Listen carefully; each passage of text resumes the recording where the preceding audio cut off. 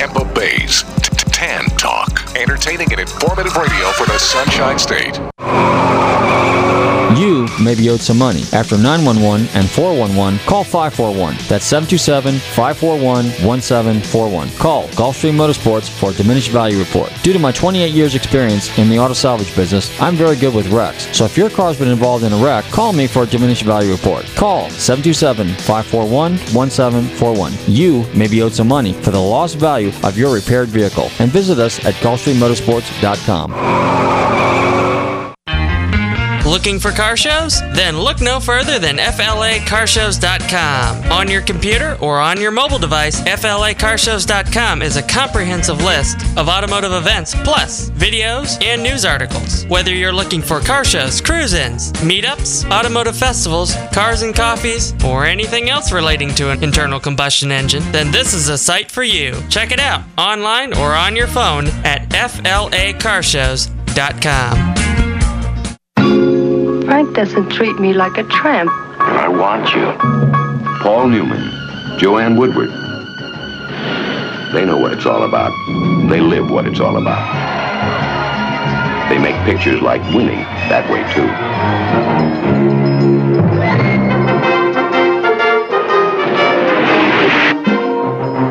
You're a winner. What else? He just wants to win. He doesn't care what the stakes are. How is it between a man and a woman when the man thinks winning is everything and the woman thinks mostly of love? Is where you always come? With men? I understood you. I just wanted you to know I'm not easy. Yes, how is it between them? Free and easy? I'm all yours. Stormy? The way it really is with most any couple? Paul Newman, Joanne Woodward. I can't live two lives. I can't live yours and mine, too. In this kind of game where winning is everything, on that big 500 oval in Indianapolis, you can die any second.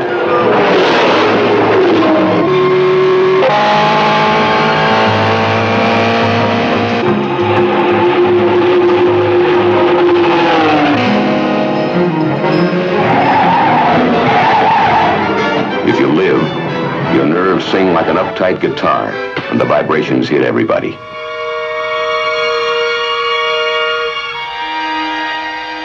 What would you do? And there's my wife, I'd kill her. You'd kill her, huh? Yeah. Not him, why not both of them?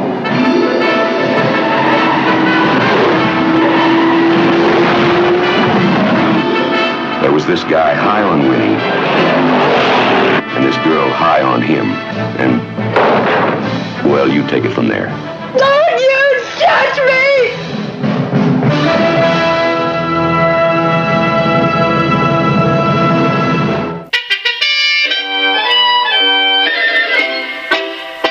Set the Wayback Machine. Yes, sir, Mr. Peabody. Hey, sports fans. Peter Brock here from BRE Racing and Aerovault Trailers. Listen to Nostalgic Radio and Cars, the best automobile show in the Southeast.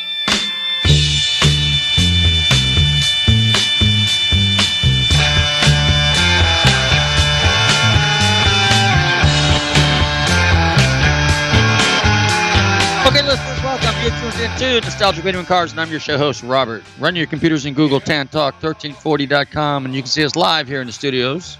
No, actually, you can't, because I am the NRC bunker in an undisclosed location somewhere in the southeast part of the United States. Good evening, everybody. Hey, Matt, how you doing?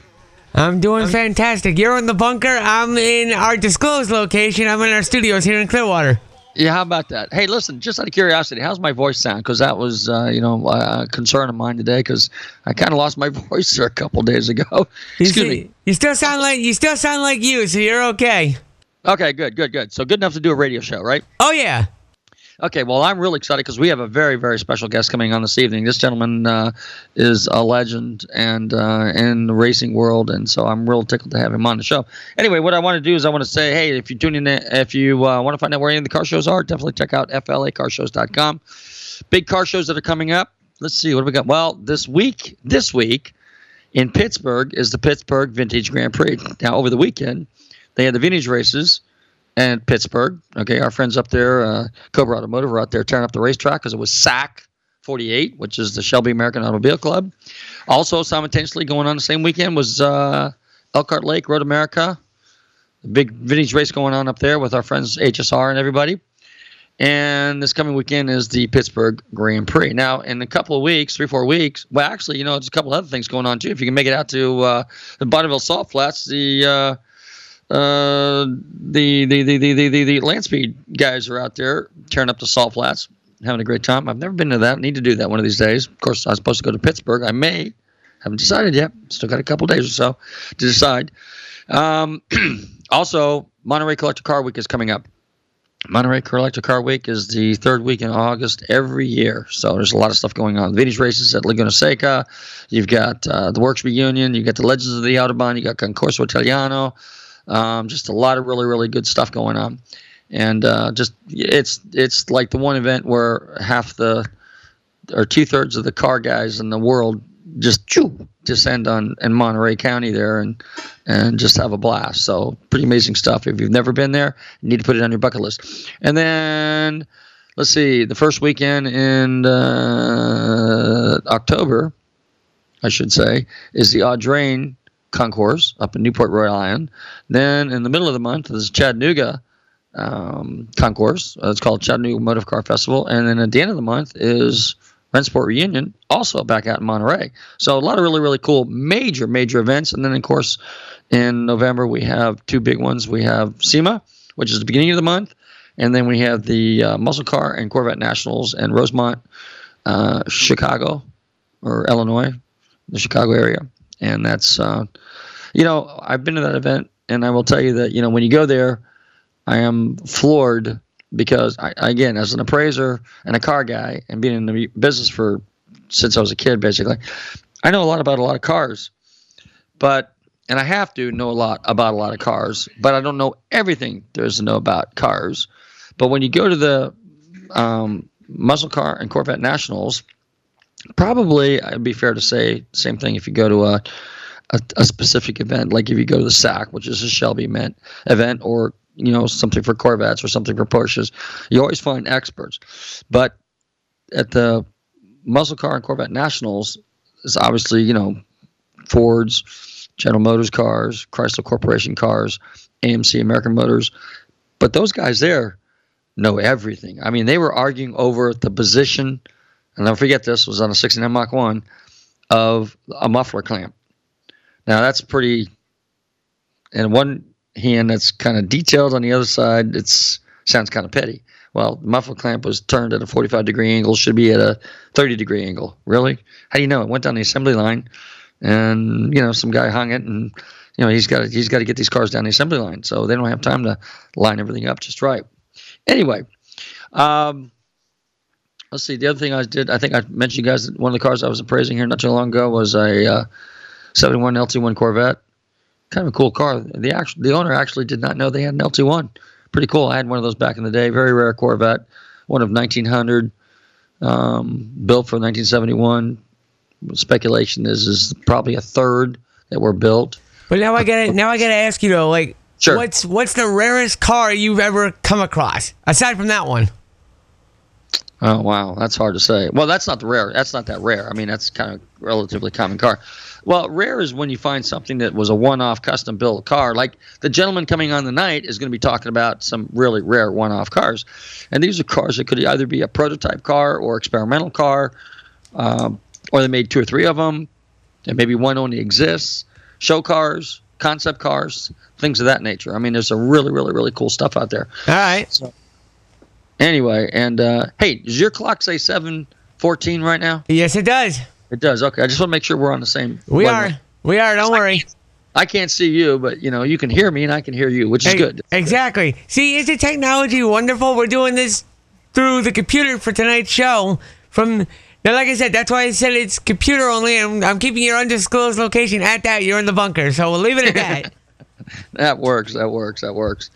Okay, and then of course one of the other things I'm working on doing an appraisal on is a very rare motorcycle. This happens to be a 2020 Superbike that was a not the winningest bike of the year, but it placed on the podium many times. But what makes this bike so special, it's a Ducati, and the fact that when it left the factory on a special request, it was acquired and purchased with all the equipment and all the technology that it raced with. Ordinarily, if a rare bike, a racing bike, leaves the factory, they take all that stuff off of it because they don't want, because the technology and mechanics very often is proprietary. So naturally, they don't want their competition finding out about it.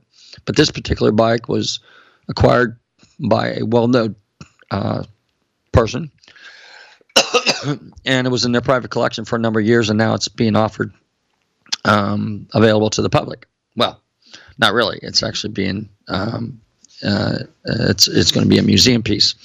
So that's pretty cool because and they actually fired the bike up. I mean, pretty bad sounding bike, Ducati twin cylinder, just under 1,000 cc's, something like 235, 240 horsepower, whatever, somewhere in that range.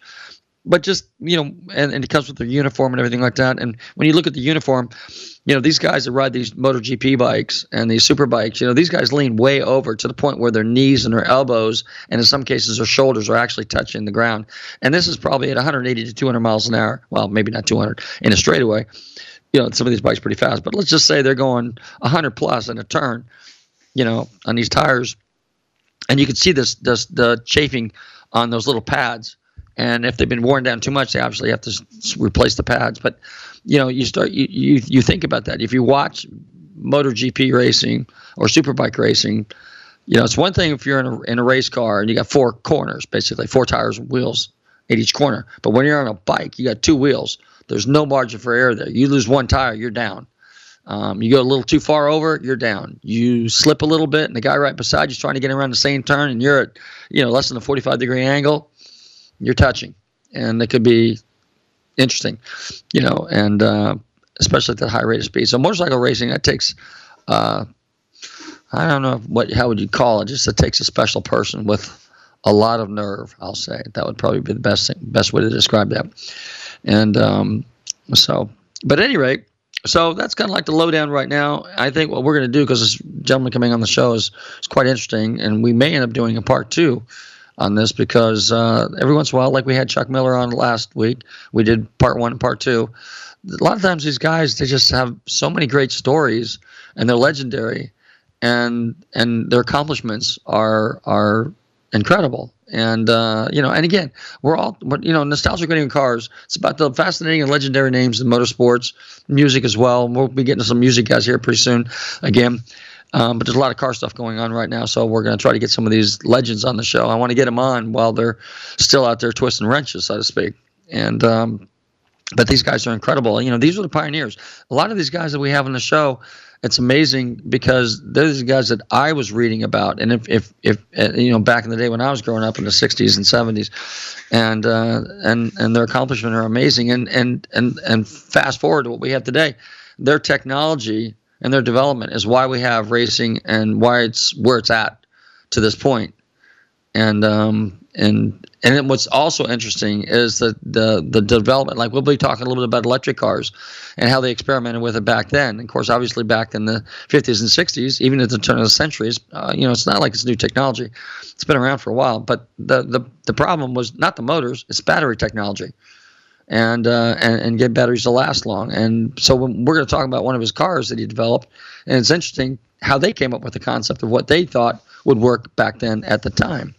And so anyway, on that note, I think Matt's going to go ahead and fire up the stereo, and we're going to get a guest on in a few minutes. So you tune into Nostalgic Radio and Cars. I think we got a little Dave Mason all along the Watchtower. Is that what we're playing tonight? It is, Matt? And it's been covered fantastically a couple of times. One by John Denver, and my personal favorite, the Jimi Hendrix cover. Well, that's true. Well, you know what? I can't remember if that's he didn't do that song originally, did he? Who, Dave Mason or John Denver? No, Hendrix? Hendrix. No, Hendrix covered it. Hendrix covered the John Denver version. I didn't know whether or not... No, Bob Dylan did it originally. Oh, it's Bob Dylan. That's it. Okay. I don't know why I kept thinking John Denver. No, you're right. It was Bob Dylan. Yeah, right. So anyway, but Mason, His rendition I like actually is one of the better ones, but he was actually playing acoustic guitar on the original recording that you hear on the Jimi Hendrix album. Cool. We had Dave Mason on our radio show way back when, a couple years ago. But anyway, so let's go ahead and fire that up and let's play that along the Watchtower. And you're tuned in to Nostalgic Radio and Cars. Don't touch that dial. We'll be right back.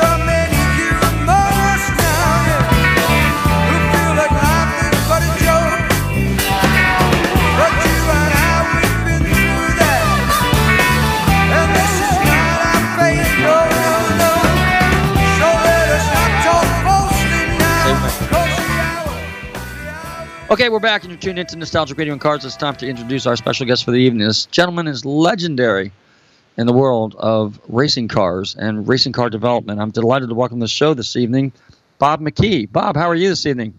I'm doing just fine, thank you. Well, you know what? This afternoon it was just such a surprise and such a treat for you to call me and accept my invitation to come on the radio show this evening. I don't even know where to begin. Your legacy is amazing. I mean, your list of accomplishments. But what we always typically do on Nostalgic Radio and Cars is when we have guests on for the first time, we have them highlight a little bit about their humble beginnings. So we know that your first car was a 29 Model A that you hot rodded. So why don't you just talk a few minutes about that, and then we'll get into some of the really cool stuff. Well, I guess in school I wasn't a particularly good student. I was better at playing football and wrestling and things like that and working on cars, and I should have spent more time studying. But anyway, that's the way my life's been, and I always studied hard when it was something involving automobiles or racing and things like that. So I could learn that easily. English I didn't have such good luck with. All right, so the car thing, when you were younger, was there anybody around you, immediate family or anybody like that kind of influenced you in cars, or was it just kind of like hanging out with the guys in the neighborhood and said, hey, hot rodding's kind of like the thing to do, and let's do it? Well, yeah, in Illinois, you could get a driver's license at 15. And so I got a driver's license when I was 15, and I'd been working on some friends and neighbors' cars in the neighborhood. So I knew what a carburetor and a starter was, things like that. And as soon as I was 15, I got a driver's license, and I found a Model A pickup truck for $55 that still ran, and it had a lot of potential to be a hot rod. So that was a good place to start for a 15-year-old. They were such simple little cars, and you could work on it and keep it running, and didn't take much money, and gasoline was, I think, 28 cents a gallon or something in those days. So I was in hog heaven.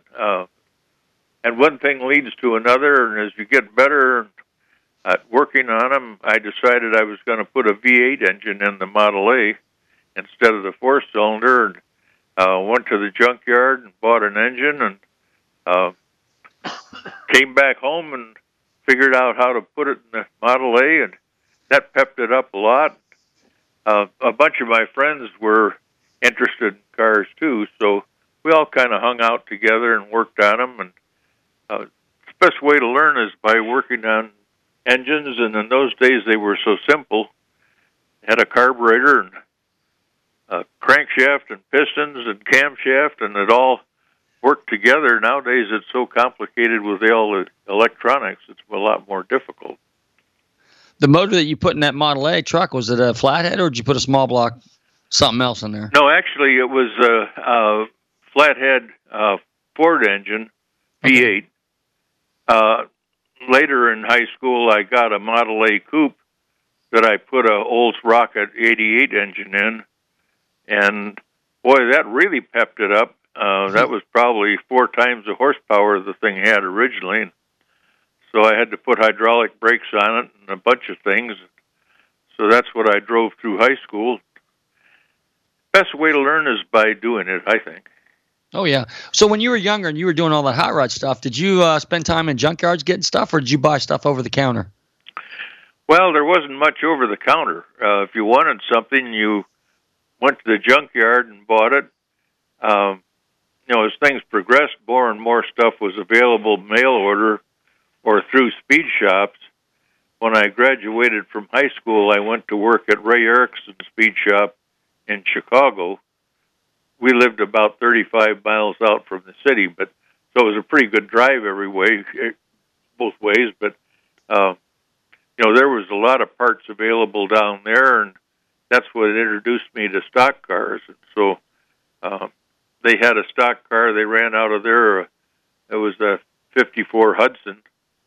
Oh. And so I went to a race and thought, boy, that's pretty neat. I'd like to do more of that. So funny thing about racing, once you get started, you keep finding new ways to keep busy at it, and it gets more and more interesting, and the more responsibility you have, the more fun and interesting it gets. No, we're talking, what year are we talking about here? Are we talking mid-50s? 1954. Okay. So if I remember correctly, they were actually racing, was it Wrigley Field, or one of the baseball fields actually had a circle track in it, right? Well, Soldiers Field in Chicago had a circle track in it. That's where the Bears play football. Okay, that was it then. Is that where this Hudson raced? Well, no, we ran IMCA. They ran all over at mostly state fairs and county fairs in Illinois, Iowa, Nebraska, North Dakota, South Dakota, Minneapolis or Minnesota, around the Midwest. And, those were new cars. What they were running at Soldiers Field was more jalopy-type cars, just cobbled together with, whatever parts they could find. Huh. So speed shops, like, I think, if I remember correctly, during that era was also down south of you a little ways, a couple states, was Honest Charlie's. Did you buy stuff from them too, or did you get everything through the speed shop that you were at there in Chicago? Mostly at the speed shop I was at was Ray Erickson's. Okay.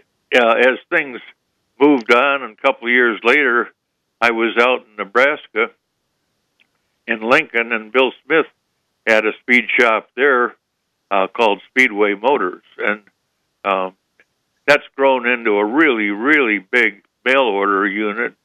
And they have one of the best car museums in the world with every kind of race car, hot rod, Bonneville car, Indy car, whatever you want to see. There's examples of that there, cutaway engines, and it's beautifully done. It's interesting that you mentioned that because, and that's going to segue into my next question. And as everybody thinks hot rodding, when you think of hot rodding, particularly in the 50s, 40s and 50s, you obviously think of California and the California scene.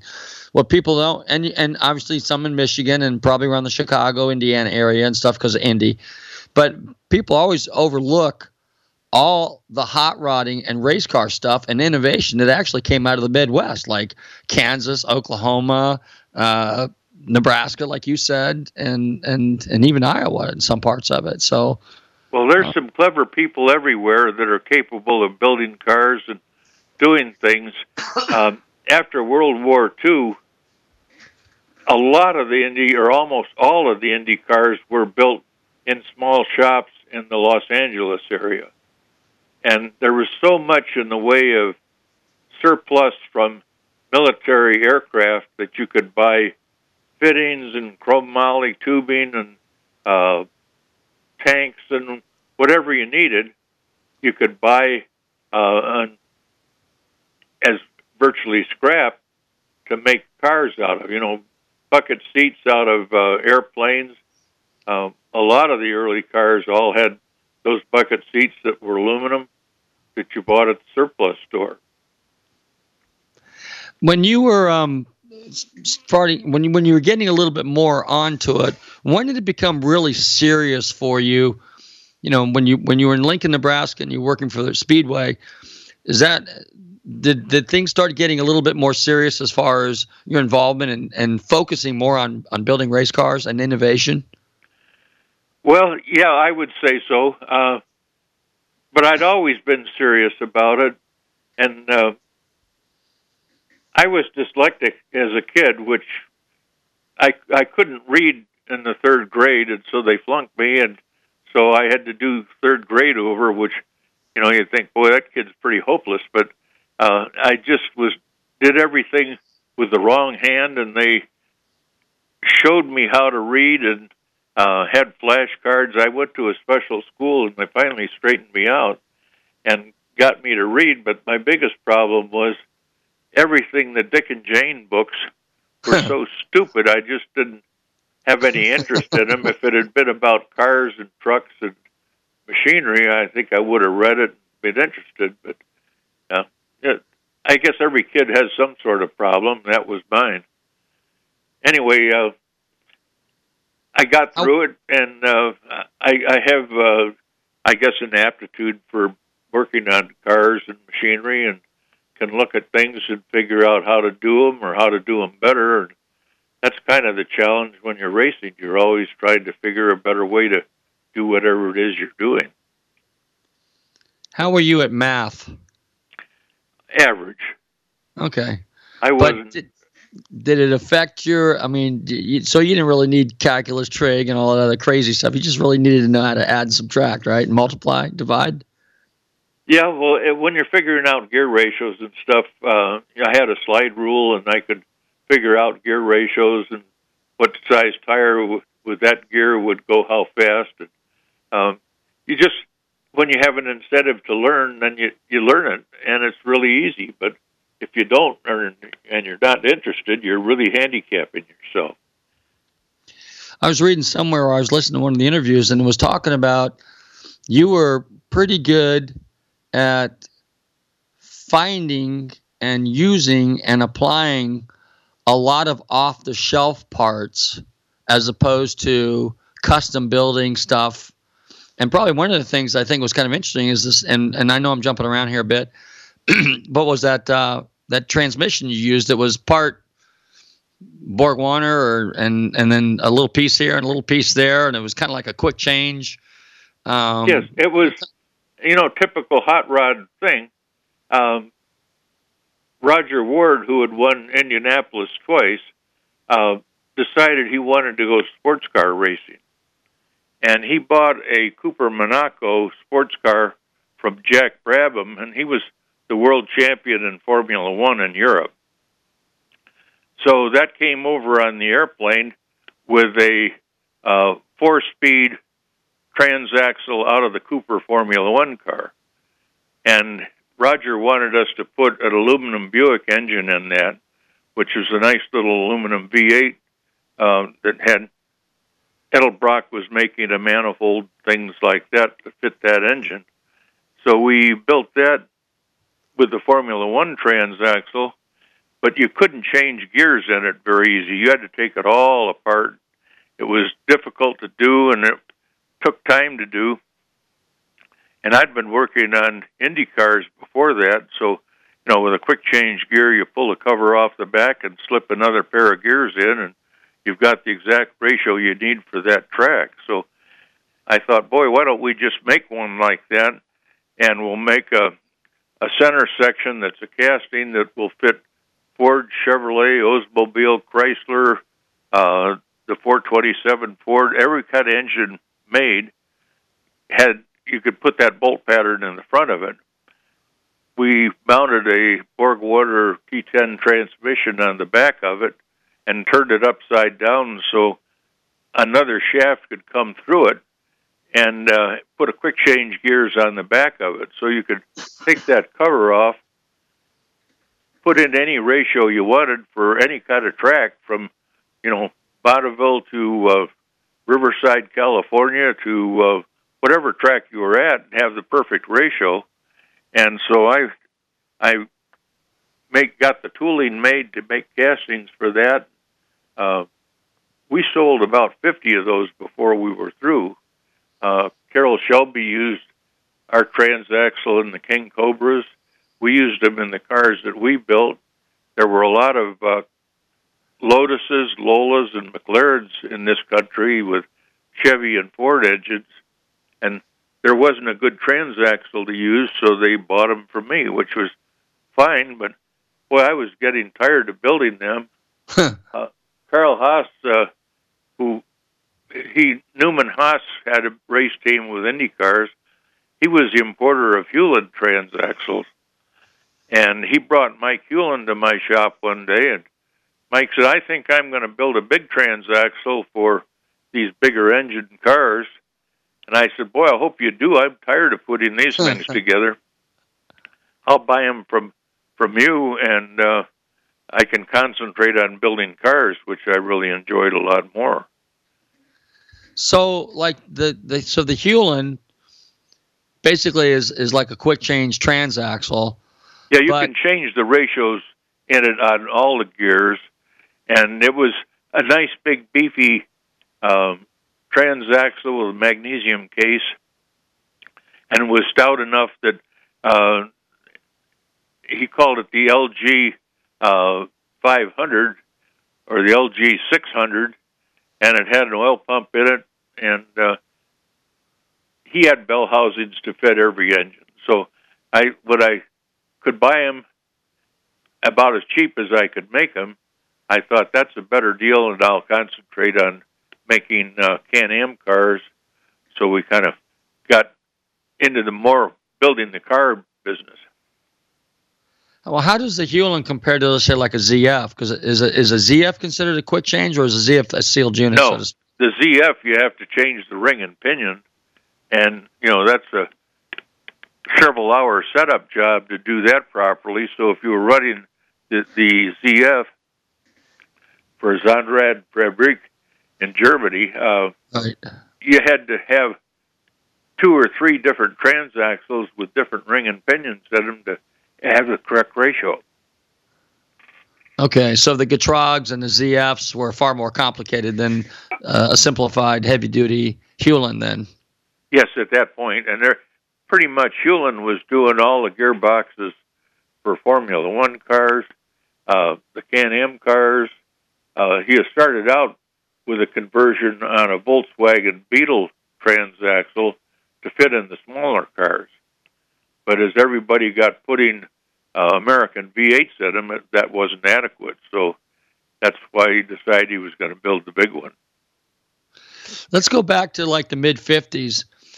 When you were doing the cars in Nebraska, there's a Tiny Lund story. So tell us a little bit how you got hooked up with Tiny Lund, and that kind of brought you into NASCAR or stock car racing, right? Yes. Well, I had worked at Ray Erickson's in Chicago, and we put together a 55 Chevrolet. It was a brand new car then, that Marvin Koppel drove. And Marvin drove it about half the season, and Tiny got discharged from the Air Force, came home, and he bought that car from Marvin. And actually, we ran IMCA in all the Midwest state fairs and things like that. And Tiny was a really go-get-'em racer that he just was a racer all the way through, and did very well. We won a bunch of races, and second, third, and made enough money to keep going through the summer. Then when I decided I better go to college, I went to college for one semester, and he took that Chevrolet down south in NASCAR and got it upside down and wadded it up so it would probably fit under your desk. It was pretty small when he got through tumbling around it, and broke his arm. And when he got healed up from that, he said, "Bob, what car should we build next?" And I said, "Well, I think a Pontiac would be a good one. It's kind of like the Chevrolet, only a little bigger, a little more cubic inches, probably run a little better." Pontiac wasn't really involved in racing at that time. Chevrolet was quite a bit of stuff out the back door and under the table, and Chevys were pretty popular. Anyway, we ran the Pontiac, and we did fairly well with it. Tiny had financed the car through a finance company in Lincoln, Nebraska, and he had missed a few payments on it. I financed a station wagon, a green Chevy station wagon that we could tow it with, so that was our transportation and tow vehicle. But Tiny had missed some payments on his stock car, and the guy came down and said, "I came here to take this back. You missed some payments." And we said, "Well, let us run the race tonight, and if we make some money, we could make all those payments." And said, "Okay, I'll watch the race, and when it's over, I'll take it." And anyway, Tiny hit the fence and tore the drive shaft out, and the cross member out from underneath it. And I said, "I can't take it back all torn up like that." So I said, "Well, why don't we'll take it back and we'll fix it, and then you can pick it up after the next race." So the next race was in Hickory, and we didn't make enough money to make the payments, and so at Hickory, picked it up, and it disappeared back to Lincoln. So that put Tiny and I out of the race business temporarily. You're talking Hickory, North Carolina now? Yes. Oh, okay.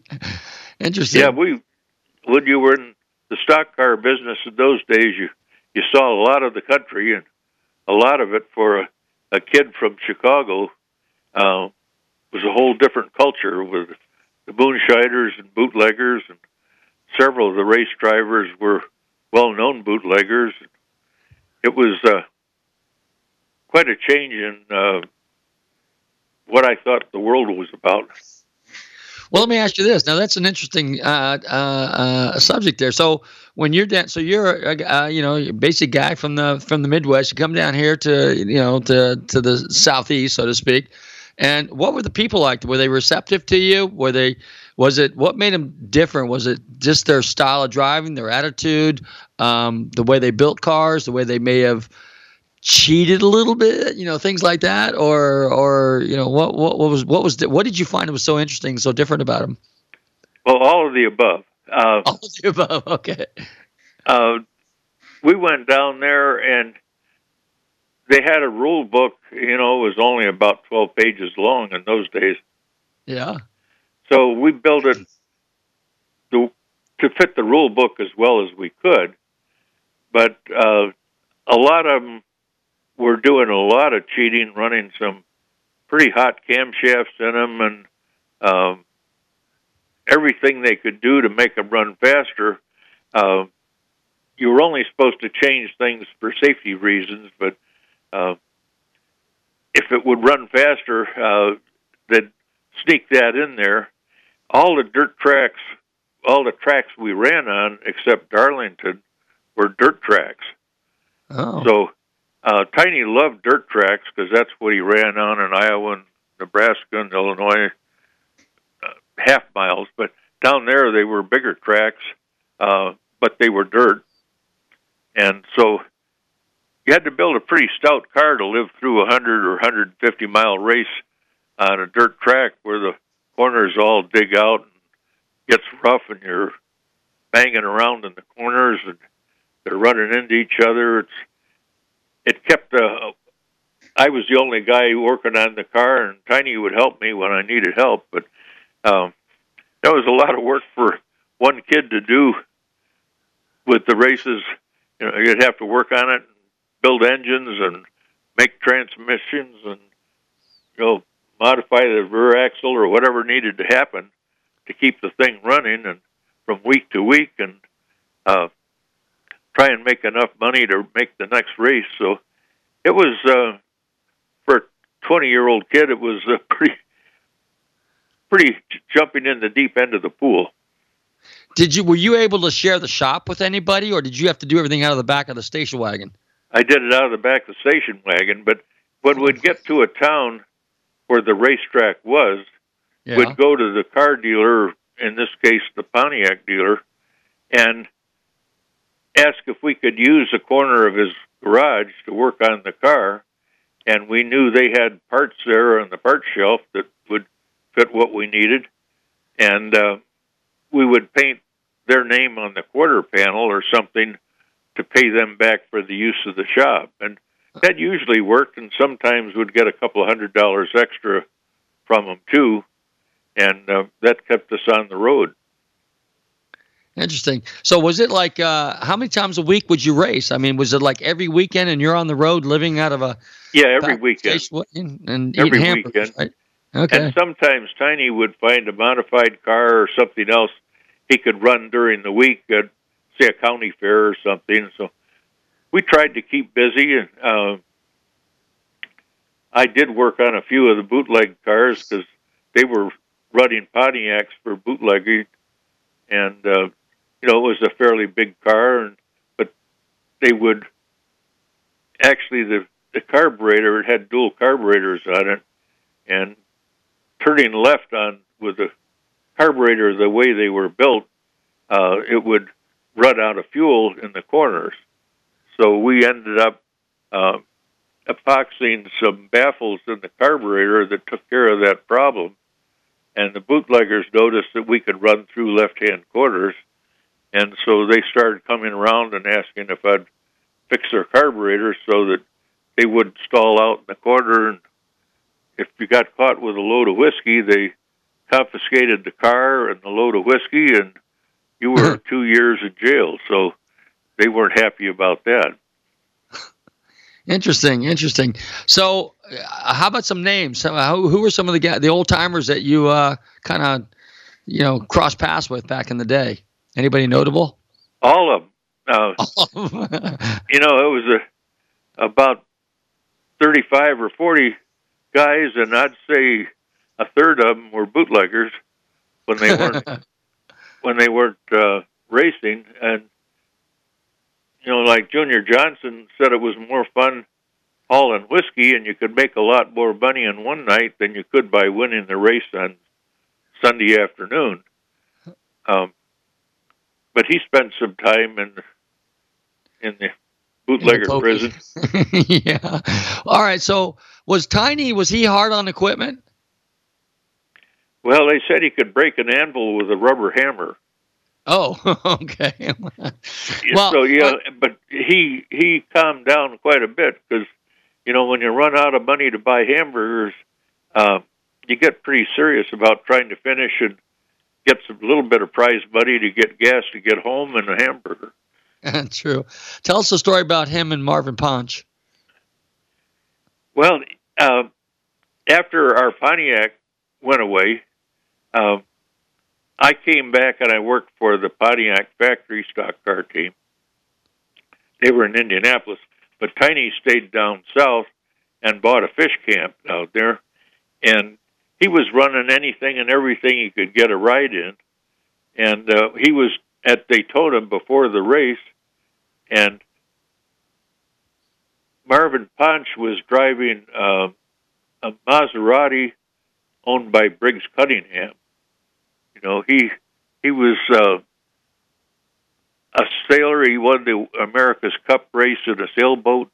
He was a very wealthy man, and he had a bunch of sports cars, and Podge was driving the Maserati for him, got upside down and caught on fire, and Tiny and some Firestone tire guys were standing in the infield fence, and Marvin got upside down right in front of him.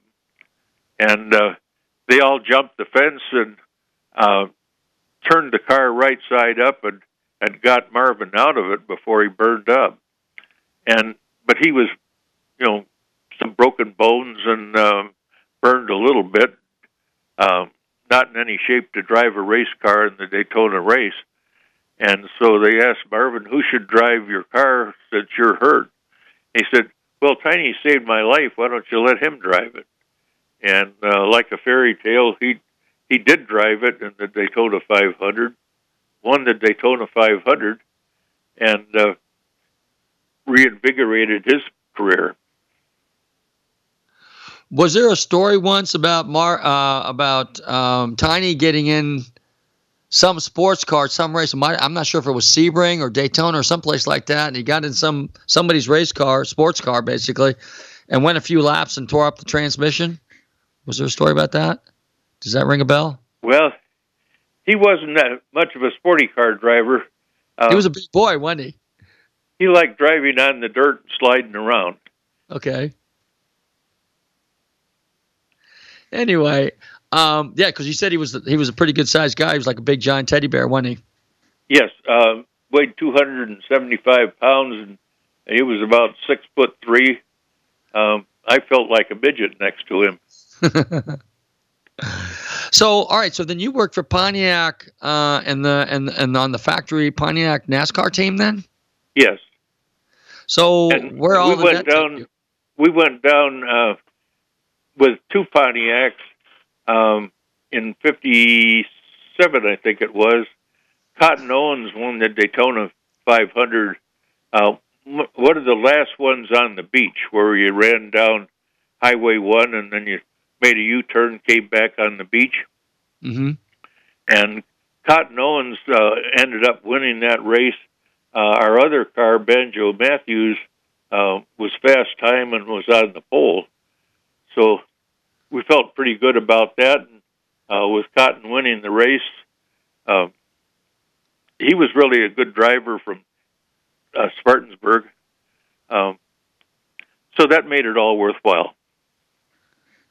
So how long were you involved with the NASCAR before you switched over to sports cars? Well, a bunch of things happened. I really wanted to work on Indianapolis cars because you're not so restricted by rules on what parts are, how they're made, where they're made. You're supposed to be stock cars. Indy cars were all hand-built, beautiful machines, and the Pontiac factory stock car team was stationed in Indianapolis. So I got to meet a bunch of the IndyCar drivers there, and we had two cars, would run two in NASCAR, would run them again in AAA or USAC, and so I got to meet more and more IndyCar drivers. I thought, this is really more what I want to do, and there's more skill involved in fabricating the cars and figuring them out. So I thought that's what I wanted to do. I ended up working for quite a few of the Indy drivers. I got drafted in the Army and was stationed in Germany and went down to the Monza race at Two Worlds. And I had been working for A.J. Watson that built some of the best roadster Indy cars, and I had worked for him before I got drafted. And when I went to Monza, he said, do you want to help us on the car? And I said, yeah, sure. So I spent about a week and a half in Monza, Italy, and Jim Rathman was driving the car. And luckily, he won the race. It was done in 3 heats. So we had an hour between the different heats to refuel them, change the tires on them, weld up the frame or whatever needed to be done to run the next heat. but it was a really, really rough track. It's concrete with a high bank. And so anyway, Jim averaged 158 miles an hour for the 500 miles, which was pretty quick in those days. This was 1958. I was in the Army in Germany, and when I got my 2 years in, I came back, and Jim's brother, Dick Rathman, had an Indy car. It was a Watson Roadster for me to take care of, and so I had that, and I had to figure out a place to work on it before the 500, and so I had to set up a little shop in a dog kennel, and worked on that car. And in racing and in most things in life, it seems that you do something and you try and do it well, and the next thing comes along, and the next thing, and you never know where you're going to end up, but you end up somewhere, and if you're having fun and working hard, you're probably going to do all right. Well, those sound like some pretty amazing stories.